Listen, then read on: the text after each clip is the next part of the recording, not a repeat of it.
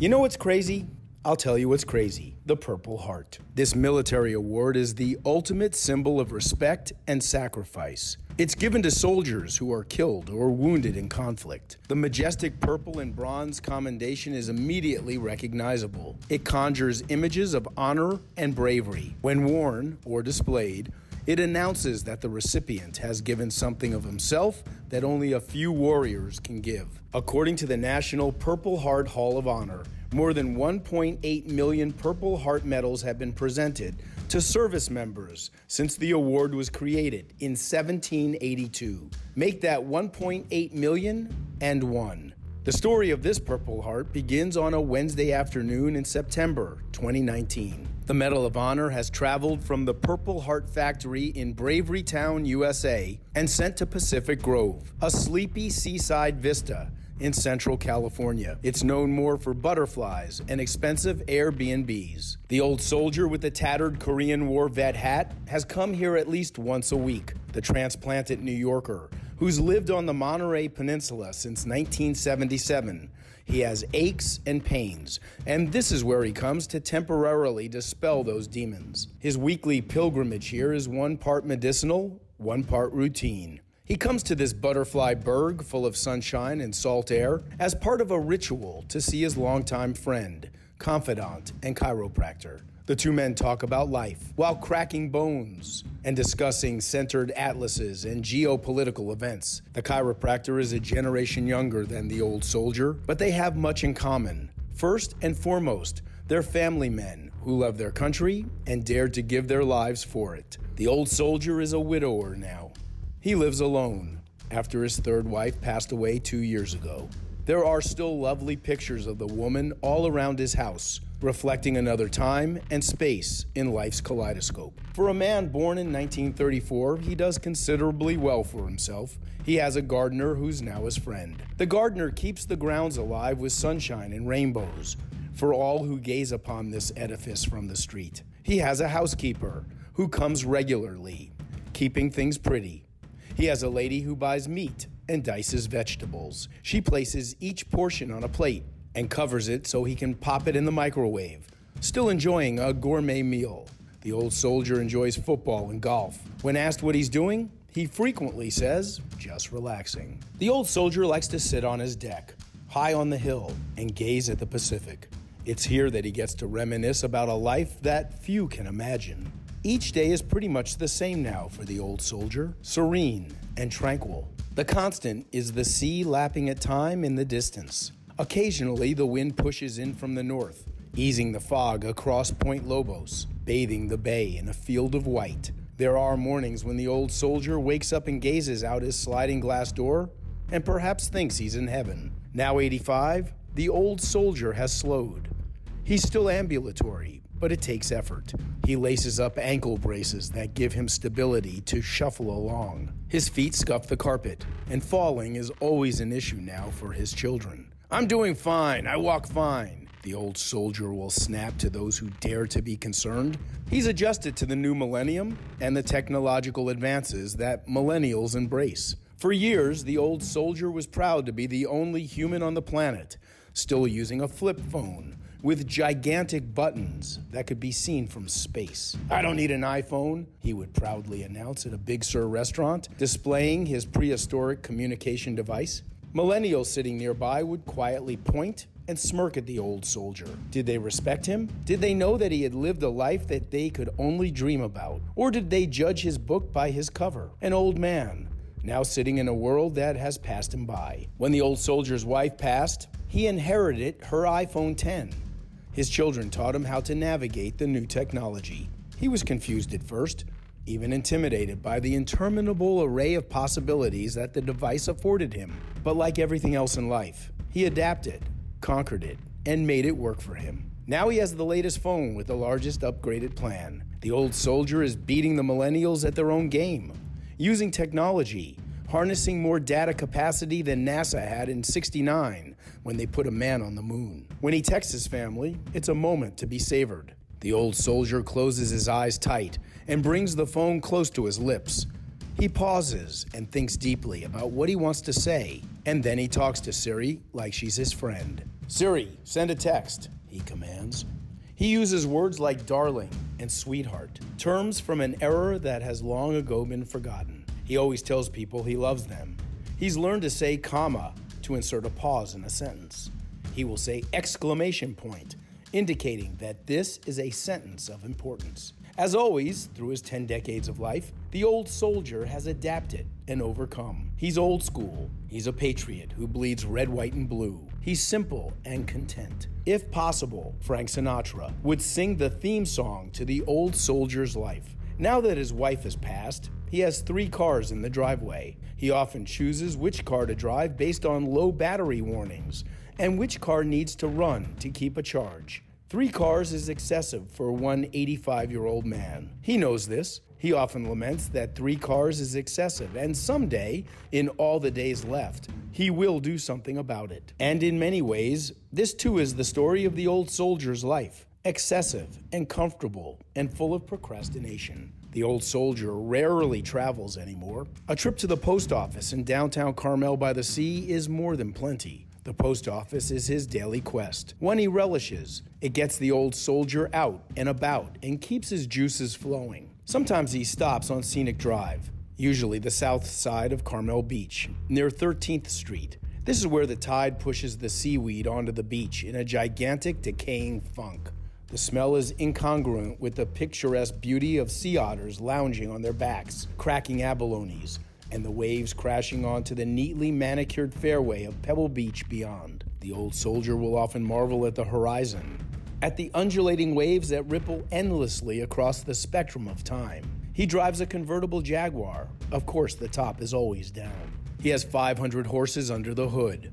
Remember excess? He turns the car off. Somewhere in the speaker system of this majestic automobile, the sounds of a Frank Sinatra ballad bathe the moment. In a way, the old soldier is looking at his life. It goes as far as the eye can see. Somewhere along that hazy horizon, it both begins and ends. In between is a sea of existence, waves of time, crashing on the beach, but also silently swelling for thousands of miles unnoticed, free, without worry. Sometimes the sea has been turbulent, but more times than not, it's like this moment, filled with equanimity of a life well lived. When he arrives at the post office, everyone says hello. He's Mr. P.O. Box 7496. He's had that geographical postal location for the better part of 6 decades now. People stand in line and talk to the old soldier. For a man born when Franklin D. Roosevelt was president, he's still loquacious and astute. He's quick with his political take on the world, and he has an understanding of the mechanics of life.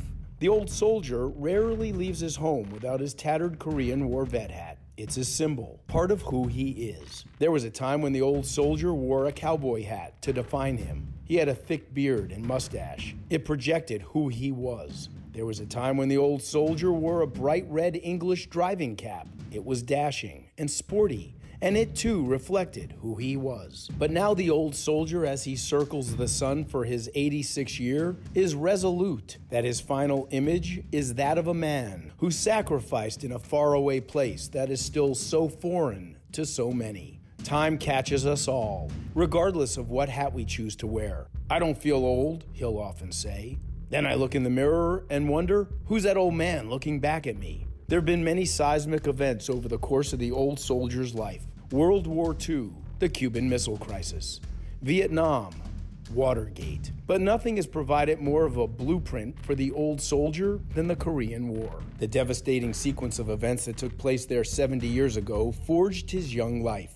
He was like human iron thrust into a hearth, the metal tender and hot, easily malleable, ready to become anything that it needed to be. Some thought that the old soldier would pass away when his wife suddenly died. She was the yin to his yang. They completed each other. For 30 years, they sat on that same couch, watched the same TV programs, pet the same dogs, called the same grandkids, and enjoyed each other's smiles. They lived in a Doris Day world full of different sensibilities and expectations from people and life. Then, in a flash, she was gone, and he was alone. The old soldier cried, and his heart was full of pain. But the old soldier has lived life, survived the landmines that God throws at all of us, He could have surrendered to the heartache, moved closer to the final abyss. He could have surrendered in a final white flag moment. But the old soldier is not a quitter. When the love of his life passed, he reloaded his six-shooter and moved to the higher ground. He forged forward, like that malleable steel, changing, continuing down the path that he alone has chosen. Sometimes the old soldier proceeds recklessly. Many times the old soldier forges forward, without thought to what might be. But in the end, after 85 years, this is who the old soldier is, who he's always been. So instead of boxing up his belongings, buying a burial plot, and waiting for the reaper of death to knock on his door on the hill, the old soldier lived more life. He stayed on the hill where the waves and the sunlight bid him good morning, and the owls and the stars tell him good night. He did what was comfortable and lived in the couple's house that is now too big for one old soldier. He takes up very little space in the 3,500 square foot home on the hill. It's cluttered with a life of his, hers, and theirs. Generations of furniture and knickknacks everywhere. There's an entire living room full of clutter. It symbolizes all that's right and wrong with the old soldier's world. There's a piano in the corner. No one plays it.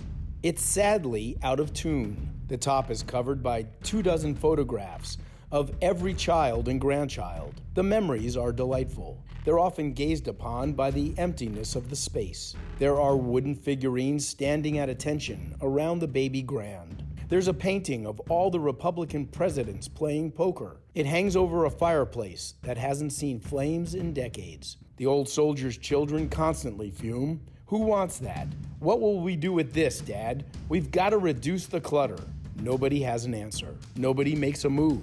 So the clock tick-tocks along. The sun rises, the fog rolls in. The stars wave goodnight. Somewhere in that grand room, the penguins stand at attention, guarding a piano that nobody will ever play for yet another day. And in the meantime, the old soldier lives his life with a simple purpose. He goes to bed at night after spending much too much time on the internet machine. He sends funny jokes to his friends and pecks away with 2 fingers on a keyboard that was once used by Mr. Magoo. He wakes up too early in the morning when the boys, as he calls his dachshunds, now 15 years old, bark and need to be fed. They also go back to sleep and wake later in the day when the mood feels right. In a way, the old soldier and the boys are the last members of a platoon. They're in their bunker on the hill, where the only enemy now is time. The old soldier has expensive china in the dining room. It's worth a fortune, he will tell every visitor that happens by the cluttered space, so full of memories that no one can enter. But the old soldier has no use for 16-piece china sets passed down from his great-grandmother before the turn of the century. He only needs 1 dish, 1 plate, 1 fork, spoon, and knife. He will wash each by hand, then place them in the cabinet till the next meal. No use running a full load of dishes for just me, he will say when anyone visits. In a way, the old soldier is back in his foxhole with a canteen full of river water and a rock for a pillow, though he has beautiful dishes and a machine that will wash them using an array of scented cleansers. He opts for the simplistic existence of a plate and a fork. Once a soldier, always a soldier, dealing with the possibility of having to make a quick retreat. The old soldier lives in a big house that's cluttered with a life fully lived. Russian end tables are covered with pictures of children and great-grandchildren. There is crystal in the cabinet. There are pewter figurines in the curio cabinet. There are antiques of varying value, taking up space wherever space will permit. His 2 little dogs are his constant companions, and they stay by his side. When he moves, they move. They're his soldiers. He is their platoon sergeant. Oscar's my Velcro, he'll say, about the little Dachshund, who's had more life-saving operations than a race car driver not wearing a seatbelt. If a dog could have a Purple Heart, Oscar should have one. He has survived more than a dog should, and he has brought more comforting moments to the old soldier than any of us will ever know. They're a band of brothers, feet and paws in silent love, all living up on that hill. So the old soldier enters the chiropractor's office on this beautiful Wednesday afternoon. He says hello to the receptionist, who he thinks of like family. He makes jokes and brings laughter into the tiny office, lighting up the pedestrian space with an illuminating persona like he has for many years. But the old soldier will soon come to realize this visit will be uniquely poignant and celebrate a life moment 70 years in the making. The old soldier enters the exam room, the same room he's visited for decades. Now 85 years old, the old soldier wobbles a bit when he walks. He's a little more hunched over than he once was, but his eyes are still bright and clear and reveal a lust for life that's now as vibrant as it was when he was a young man, cutting school in New York City to ride the subways from one end of Manhattan to the other. Before him stands his chiropractor, a longtime friend. The chiropractor is tall, with flowing hair like Moses in the Ten Commandments. The two men share a bond that few friends have. They understand this bond, this friendship, and it quietly nourishes each of them every Wednesday, sometimes beyond. There's a cell phone video that shows the moment as it unfolds. It begins awkwardly at first. It shows the old soldier standing against the wall. His longtime chiropractor and friend is a retired Marine. He's well respected in the Marines, and he has influential friends, as it turns out. The chiropractor is tall and commands much of the space in the room. The old soldier seems small in this moment. He looks up at the former Marine as something wonderful begins to unfold. The old soldier is at ease, but curious. This is not how most sessions usually begin. On video, the retired Marine begins to speak. His tone is solemn and direct. For the defense of your comrades in arms and the people of the Republic of South Korea, he pauses. He pushes his hand into his pocket and secures something. Then he continues.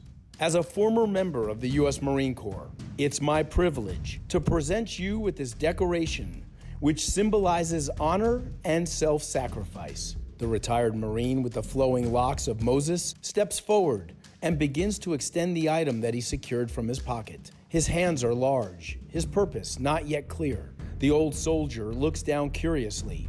"What is it?" he asks. The retired Marine begins to pin the prestigious award on the old soldier's pocket without explaining. "Is that a Purple Heart?" the old soldier murmurs, his thoughts running wild in that moment. The person videotaping gasps. "Oh my God," she exclaims. "MacArthur never gave me one," the old soldier says calmly. "He's the one that should have done it at your hospital bedside," the former Marine says stoically, proudly, as he steps back to admire his magnanimous gesture. "As a former member of the U.S. Marine Corps, I thank you for your service," the chiropractor says, saluting the old soldier, who reciprocates. The moment is breathtaking and poignant. The Purple Heart, now affixed to the old soldier's pocket, symbolizes a life and death moment 70 years ago, but was never properly memorialized till now. November 1950. The old soldier is a puppy of a man. He has big paws that he will one day grow into. But for now, he's lived no life, has no stories to tell. He's simply a young man with a burning desire to experience what life has to offer. The hat the young soldier wears now is that of a grunt, a foxhole-digging, latrine-hugging amoeba. He's a soldier in Uncle Sam's army, and as such, he's one of many who are revered and often thought expendable. The young soldier is only 16 years old. He should be at the high school prom or at the soda shop smiling at teenage girls. Instead, he's in the armpit of the earth. He's on a frozen mountaintop in North Korea, above a God-forsaken place known as the Chosin Reservoir. The winds on this day are unforgiving, blowing from the bowels of hell across a landscape scarred with ice and blood. It's so cold here that thousands of men will freeze and body parts will die, becoming useless. Marines and soldiers are here hunkering down for what will eventually become a bloodbath. Many historians consider Chosin to be one of the most brutal battles in the Korean conflict. The wind chill is 40 below, and soldiers and Marines are not properly equipped with warm clothing, or as it turns out, enough firepower. The generals, smoking their cigars and admiring one another's polished stars, look at this place on a map and decided this is where they must launch their surprise attack on the North Koreans and the Chinese. In a place where hopes come to die, the military brass has sent a legion of young soldiers to protect a chunk of frozen rock. What the generals' maps don't tell them is this place is unforgiving. It's older than time, and it cares not for men. What the generals cannot know in the 1950s is that Chinese people are unrelenting and fierce. What the young soldier will soon come to learn is this late November battle in 1950 will prove to be a pivotal moment for not only the world, but for the course of the young soldier's life. So it is here, on a speck of frozen dirt, north of the 38th parallel, north of the Yellow Sea, north of Pyongyang, that a massacre will commence. It will take place in an environment so cold, it is the true adversary of both sides. The wind incapacitates, the cold devastates. It weakens physical bodies and crushes the spirit of anyone who dares to stare into its savage, unrelenting eyes. It is here that the young soldier finds himself. It is in this shithole of hell that the young soldier is about to embark on this life moment that will forever change the path that he walks. He shouldn't be here. He's too young to be a soldier in the U.S. Army, but he lied. He wanted adventure and experience. He lied, and this lie, for good, for bad, would propel his dominoes forward, crashing one upon the next. This was a time before computers and sophisticated record keeping. Lying was easy. If nobody cares about your lie, then your lie becomes your truth. And so it began for the young soldier. "What's your name?" the recruiter most likely said. "Okay, and you're 18 years old?" I can't imagine that it took much more than that to be enlisted in the United States Army. After all, World War II was over, and now the United States was dancing with another world conflict. Bodies were needed to re-engage the war machine. So the young soldier went to basic training. He was smart. He had an aptitude for intelligence. The baby-faced kid was 16, but he could read maps and think on his feet. It's not so hard to believe. The Army takes felons and miscreants and people running from demons. Is it really that hard to fathom that a 16-year-old boy could say he was 18 and they'd simply rubber stamp his ass into the Army? So there he was in Korea. He was with a brat pack of pimples and oversized fatigues. They all wore dopey-looking helmets, armed with grease guns. They were American GIs, full of testosterone, trained to kill. This is the American way. The young soldier fit right in. Everyone in that foxhole with him had a lie they were protecting or didn't care about. The young soldier had graduated high school in New York City at 16 years of age, and now he was in a conflict that would almost end his life. Did his parents know he was here? No. The young soldier lied to them too. "My mother thought that I was at Fort Dix," he would often say with a Cheshire cat smile. He lied to his parents and his sister. He didn't want them to worry. The lie begat more lies. They always do. But the lie is the ticket that propelled the young soldier down this life path. It was the mechanism that opened the gate, allowing him access to this crazy carnival of frozen insanity. The lie that he told to his family and to the Army would be a weight that the old soldier would forever carry. It's the reason it took 70 years to get his Purple Heart. It's the reason that his stories of incredible proportion often were met by silent eye rolls by distant family members later in his life. But the lie he told is the single defining catalyst enabling him to live the life that he's lived, to walk the path that he's walked. In the end, the lie is what brought him truth, his truth. To this day, it's doubtful the old soldier would have done it any differently. Play your cards and live with the results. The old soldier is still a lot like the young soldier, extemporaneous, fanciful, capricious, like the waves he has so often pondered from his deck.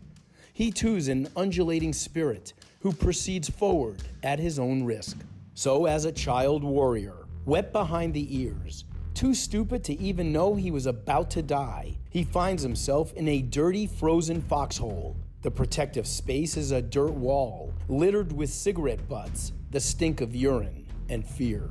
The Chosin Reservoir is a turd of a place. It's a canker sore on a lanced boil of earth. If given a chance, most people would rather go to the dark side of the moon. This speck of putrid dirt spawned more death than the mind can even imagine. Untold numbers of Chinese soldiers were mowed down, like weeds hit by a fire hose spraying poisonous Roundup. Thousands of U.S. soldiers and Marines made the ultimate sacrifice in this toilet of frozen despair. Yet it's here that countless men fought with resilience and bravery, protecting one another from an invading menace that seemed interminable. Many soldiers would get a Purple Heart on this day. They were official. They were of age to serve and die. The old soldier's story of the battle has vacillated slightly over time. There are new nuances, there are different reflections, and sometimes a different spin. But for the most part, the story has remained the same. It's hard to forget the moment that you shoot a man who is at the same time sticking a bayonet through your gut. That's a moment that tends to linger in your thoughts forever. Years later, in his early 80s, the old soldier will sit on his couch in the room with the Penguins, piano, and poker-playing presidents, and he will recount this terrible story. Historians now call it the Battle of the Frozen Chosin. I went up north with the 1st Marine Division, the old soldier says. It was grueling. It was like the end of civilization. We were in the mountains in the north. It was like 40 below zero. The winds were blowing at 60 miles per hour. It was bitter cold. So windy, he says, staring at the floor, the images of the moment filling his memories. The weather interfered with planes. We needed boots on the ground behind the Manchurian border to find out what the enemy was doing. I will never forget that night. I was with the 1st Marine Division. We were supposed to go around 3 a.m., but it was overcast that night, he says. We were supposed to go behind enemy lines. I was 16 years old. I lied about my age. I was a bright young kid and I could get away with it, he adds. The old soldier pauses as his little dachshund Meyer barks outside. Meyer, quiet, he screams. The old soldier smiles. Meyer is his platoon mate. He loves him like a soldier loves the man in the foxhole beside him. The old soldier gathers his thoughts. Where was I? Oh yeah, it was about an hour before we were supposed to take off, before we were supposed to head for the river. My buddies were smoking and talking, and then we heard bugles, and we had never heard bugles before. It was eerie. It was in the mountains, echoing at night. It sounded like more bugles than there were. Then the next thing we knew, they were coming like ants. The old soldier talks about the Marines firing flares into the air to illuminate the frozen darkness. That's when we saw it, he says. Thousands of them, coming like ants, coming down the hill toward us. The old soldier talks about the Marines opening up with mortars and artillery fire and machine guns. We wiped out the first group, he says. It took half an hour. Then it was quiet. It was deadly quiet. We thought we wiped out the Chinese unit, the entire invasion. We cheered. We had no casualties. This went on for about 15 more minutes. Then, more bugles.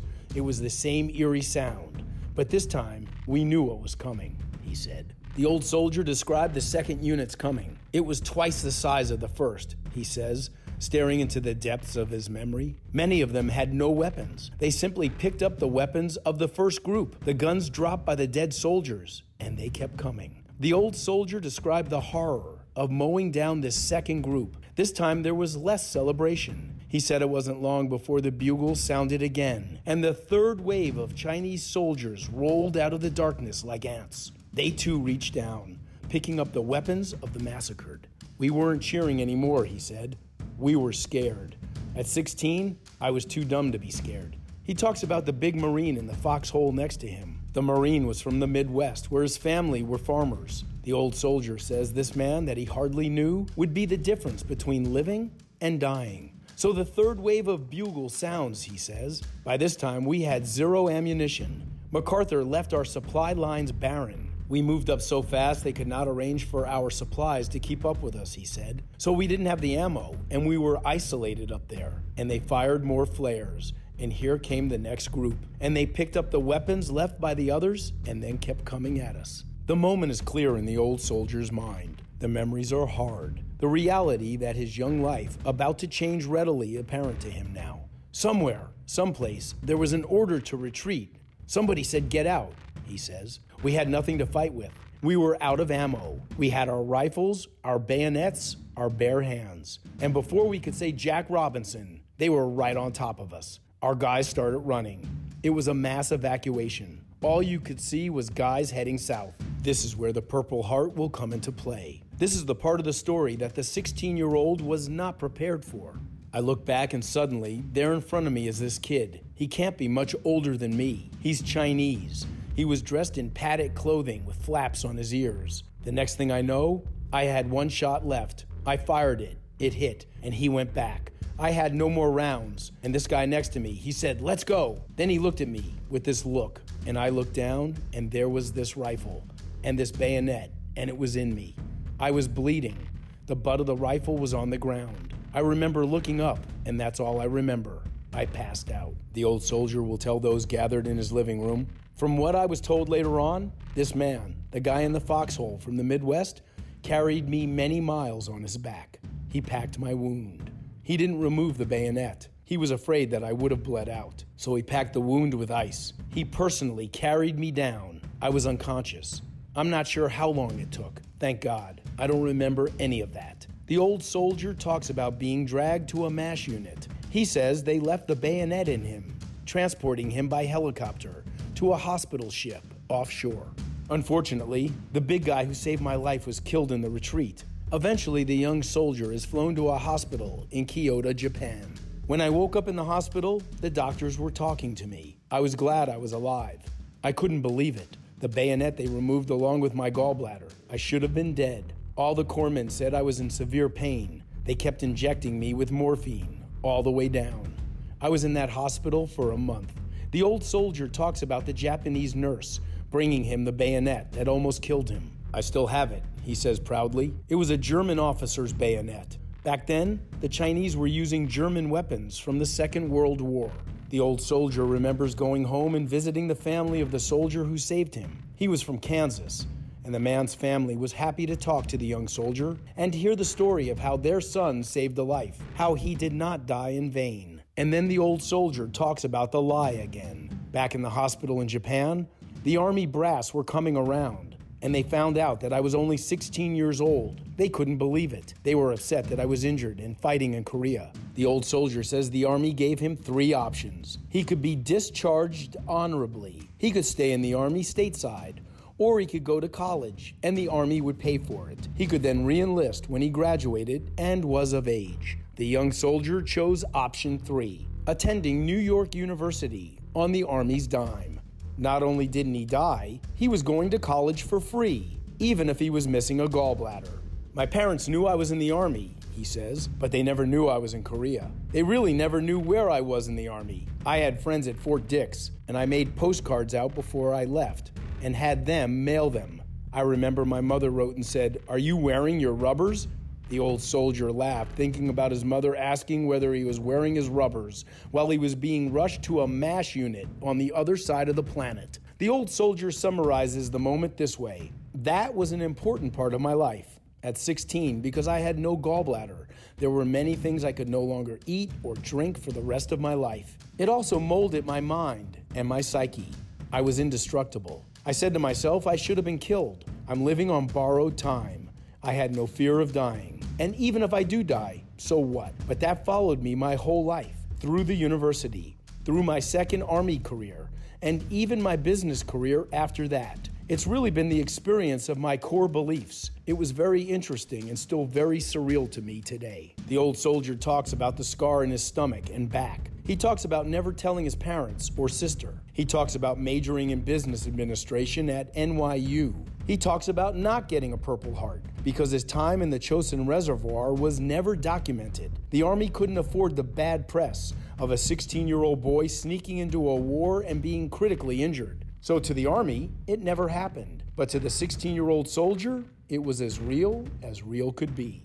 The old soldier is now complete. The Purple Heart that he should have received in the 50s is now in its proper place. The ribbon is on his hat. The medal itself, it hangs proudly on the bayonet that almost took his life. When the sun rises in the morning, it paints the brilliant bronze medal with a welcoming light. When the sun sets in the evening, it bathes the purple majesty with an orange glow that quietly says, "Thank you and good night." And somewhere out there, among the undulating waves of time, the fog of heaven rolls into the bay. The old soldier sits on his deck, his platoon of dogs by his chair, and he's at peace. The circle is complete, and he knows that he has lived a full and rewarding life. Thank you for your service, old soldier.